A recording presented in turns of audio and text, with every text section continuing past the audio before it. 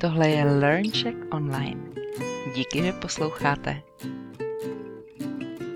Dobrý den, dámy a pánové. Vítám vás u dalšího podcastu LearnCheck Online. Tady je Jana z iLearnCheck.com a dnes se spolu podíváme na téma, které možná právě v tento moment není zrovna aktuální, a to je dovolená. Na druhou stranu možná dnes lidé nemívají dovolené vždycky jenom v létě nebo jenom v zimě, i když to jsou oblíbené aktivity jezdit v létě k moři, na tábory nebo na chatu, anebo jezdit v zimě na hory, lyžovat a snowboardovat a podobně. Takže právě teď máme podzim.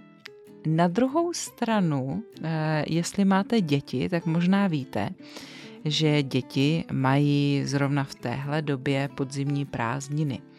A ostatně i vy dospělí budete mít 28. října volno, jestli pracujete v České republice, protože je státní svátek. A mám pocit, že jsou zavřené i obchody, takže teda aspoň takové ty velké obchody, takže neplánujte žádné nakupování. Můžete třeba vyrazit do podzimní přírody, jestli bude dobré počasí, a užít si ještě barevné listí a takový ten zvláštní vzduch podzimní, v němž můžete cítit tlení listí a takovou tu zvláštní vůni půdy a můžete sbírat kaštany nebo žaludy a podobně. Prostě užijte si volna. No a spolu se dneska podíváme na užitečnou slovní zásobu, když potřebujete například u zkoušky na úrovni B1 nebo B2 mluvit o dovolené. Ještě bych vás upozornila, že by vás mohlo zajímat něco, co nabízím na www.janaslab.cz. Odkaz najdete taky v popisu podcastu. Konkrétně tam jsou nějaké PDF materiály, například jestli chcete dělat zkoušku na úrovni A2, nebo vás může zajímat materiál nazvaný České skloňování do kapsy, kde jsem se snažila pro vás vybrat nejdůležitější skloňovací vzory.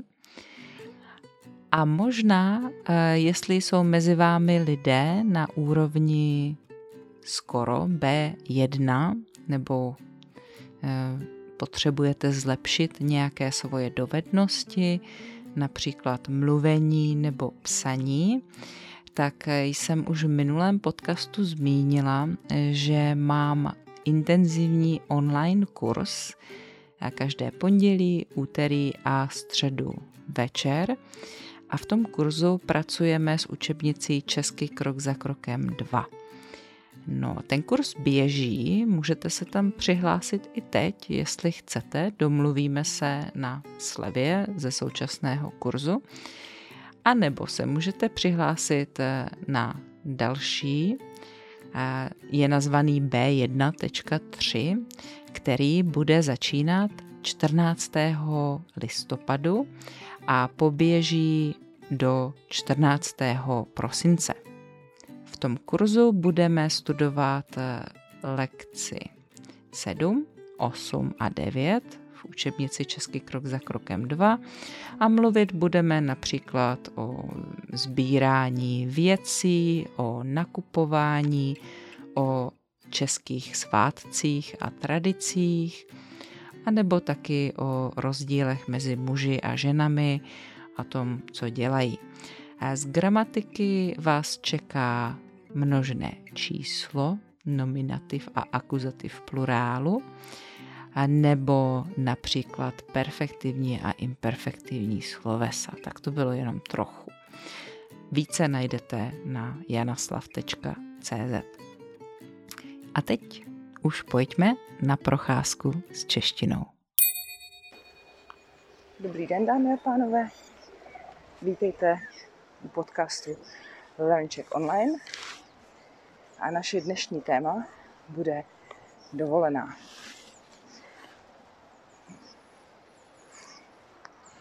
Když jedete na dovolenou, máte několik možností.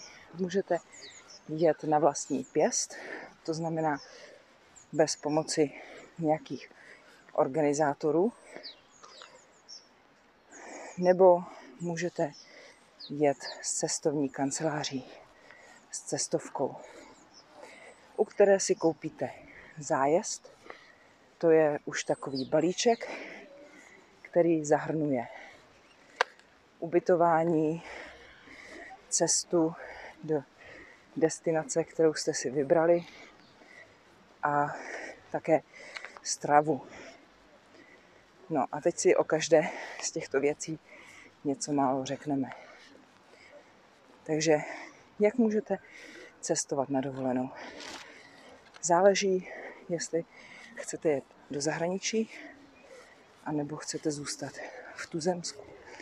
Tuzemsko, to je země, ve které žijete. V našem případě by to byla Česká republika. Zahraničí, to jsou cizí země, to jsou jiné státy, které se nacházejí za hranicemi. Když chcete cestovat do zahraničí, tak potřebujete pas, který slouží jako doklad totožnosti. To znamená, kdo jste, potvrzuje. Ale když cestujete v rámci Evropské unie, v rámci schengenského prostoru, tak v současné době nepotřebujete pas, nebo nemusíte ho ukazovat na každé hranici. Nemusíte zastavovat na hraničních přechodech, jako tomu bylo dříve, nebo jako tomu je, když cestujete mimo schengenský prostor. My také nepotřebujeme vízum, když jedeme do jiné země schengenského prostoru.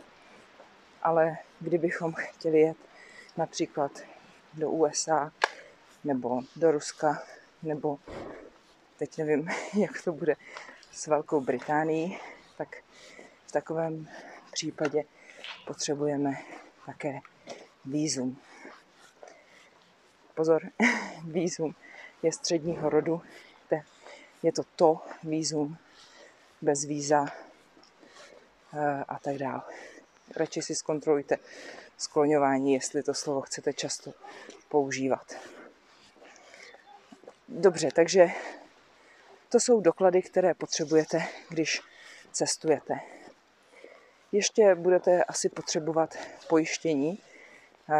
To je taková služba, kterou si zaplatíte, abyste se ochránili před nečekanými velkými výdaji.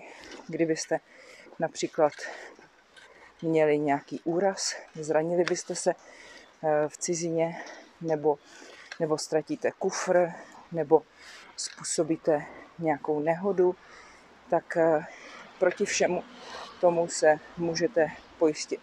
Zaplatíte takovou menší finanční částku a když se potom něco takového nepříjemného stane, tak pojišťovna za vás zaplatí ještě více, než kolik jste zaplatili vy.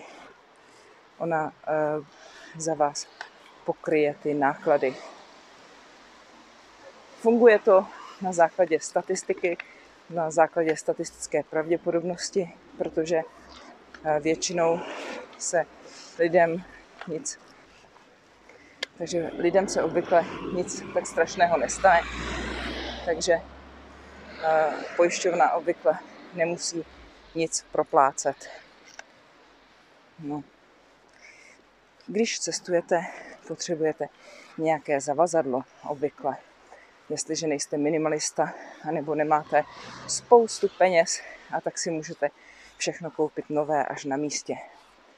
Zavazadlo může být kufr, může to být batoh nebo ruksak, může to být také nějaká taška přes rameno, může to být na kolečkách, aby se vám to lépe vozilo, abyste to nemuseli pořád nosit. Když je něco těžké, tak můžeme říct, abyste se s tím nemuseli tahat. No a do toho uložíte, zbalíte svoje věci, oblečení, možná nějaké hygienické potřeby a další věci, které sebou potřebujete. Někdo třeba chce mít sebou počítač nebo čtečku elektronických knih nebo opravdovou papírovou knihu nebo svůj deník, zápisník. Možná potřebujete náhradní boty, deštník, plavky. Když jedete na dovolenou k moři, tak asi potřebujete nějaké oblečení do tepla, nějaký možná ručník nebo šaty. No a to všechno si uložíte, zbalíte do svého zavazadla. A potom, kde můžete být ubytovaní? Když jedete k moři, tak budete pravděpodobně ubytovaní v nějakém hotelu, nebo můžete být ubytovaní v apartmánu. Ale jestliže chcete ušetřit peníze, tak můžete být ubytovaní třeba v nějakém hostelu nebo motelu, nebo samozřejmě v současné době je také populární využívat Airbnb nebo si vyměnit s někým na čas dovolené byt, takže on potom bude žít ve vašem bytě a vy můžete pobývat v jeho bytě nebo domě. Ale to mně osobně přijde takové divné. Já bych to asi nemohla udělat. Protože máte ve svém bytě spoustu osobních věcí a je přece jenom divné tam vpustit někoho cizího a zároveň tam nebýt s ním. Může vám to všechno prošmějdit, prolézt, prozkoumat, vidět vaše nejtajnější tajemství. Můžete bydlet v jednolůžkovém pokoji, pokud cestujete sami. To ale asi spíše využívají lidé, když jedou na nějakou pracovní cestu, na nějakou služební cestu. Když jedete na dovolenou, máte pravděpodobně někoho s sebou. Může to být váš partner, nebo kamarád, kamarádka, nebo to může být člen vaší rodiny. A nebo jedete s celou rodinou, s dětmi, nebo sourozenci, rodiči a potom pravděpodobně potřebujete možná několik pokojů dvoulůžkových nebo trojlůžkových nebo ještě větších. A hotely se dělí podle hvězdiček, nebo takhle, hotely se dělí podle komfortu, který vám poskytnou a můžete to poznat podle počtu hvězdiček. To znamená, že dvojhvězdičkový hotel nebo dvouhvězdičkový hotel bude ten nejhorší. Trojhvězdičkový, tříhvězdičkový bude lepší, čtyřhvězdičkový už je dost luxusní a pětihvězdičkový je asi úplně nejlepší. No a v těch hotelech si také vyberete stravování, kolik jídla budete mít přímo na místě v tom hotelu. Můžete si zaplatit jenom snídani, a nebo můžete mít polopenzi, to znamená, snídani a také večeři. Nebo si můžete zaplatit plnou penzi. To je snídaně, oběd a večeře. No a další varianta ještě je, kdy budete mít k dispozici nejvíce jídla. To se jmenuje all inclusive. Tam nemáme český název.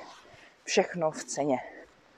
To znamená, že i mezi jídly můžete mít k dispozici nějaké ovoce nebo kávu nebo dezerty, možná alkoholické a nealkoholické nápoje. Takže to je stravování. No a ještě vás asi zajímá, co můžete v okolí hotelu dělat, jestli je u něj bazén, nebo tam můžete jezdit na nějaké výlety, které budou organizované s průvodcem například.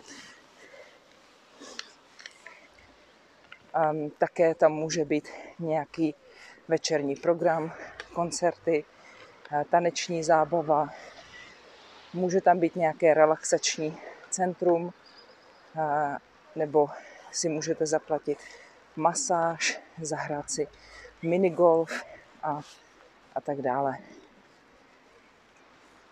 V Česku ale hodně rodin jezdí na dovolené taky do kempu. To znamená, že jsou potom ubytovaní buď v penzionu nebo v chatičce a stravovat se můžou buď sami, že v té chatce mají svou kuchyňku, vařič, a nebo můžou dokonce být na takovém místě, kde nejsou ani sprchy a záchody s tekoucí vodou, ale je tam suché WC, takzvaná kadibudka, a vařit si musí na ohni a je to takový návrat k přírodě. Takže jste jako trampové, jako zálesáci. No a samozřejmě ještě další možnost je strávit dovolenou na své vlastní chatě. Ale potom to pro některé nemusí být takový odpočinek, jestli na té chatě musí pracovat, opravovat, starat se o zahradu, aby nebyla zarostlá. A některé to baví, ale pro některé je to peklo. Tak a co vy a dovolená? Jak ji trávíte? Kam rádi jezdíte? Těším se na vaše odpovědi a mějte se moc krásně. No a myslím, že příště už zase změníme téma a myslím, že bychom si mohli promluvit o zdraví a lékařích a věcech s tím spojených. Mějte se krásně, nashledanou. Takže to byla dovolená. Já osobně mám ráda přírodu a nemám moc ráda davy a nepotřebuju během dovolené luxus, ale na druhou stranu si občas taky nějaký ráda užiju. No a co vy? Musím přiznat, že nejsem člověk, který se snaží cestovat všude po světě a nepotřebuju létat do vzdálených exotických zemí. Na druhou stranu si o těch zemích velmi ráda něco poslechnu od lidí, kteří tam byli. A také si s radostí prohlédnu jejich krásné fotografie. Mimochodem, kupujete si na dovolené suvenýry? Co si přivážíte domů? No a jak jsem slíbila, v příštím podcastu už trochu změníme téma a z cestování se přesuneme na lidské tělo. A později také na téma lékaři a nemoci a podobně. Tak mějte se krásně, přeji vám krásný den, krásný týden a brzo naslyšenou.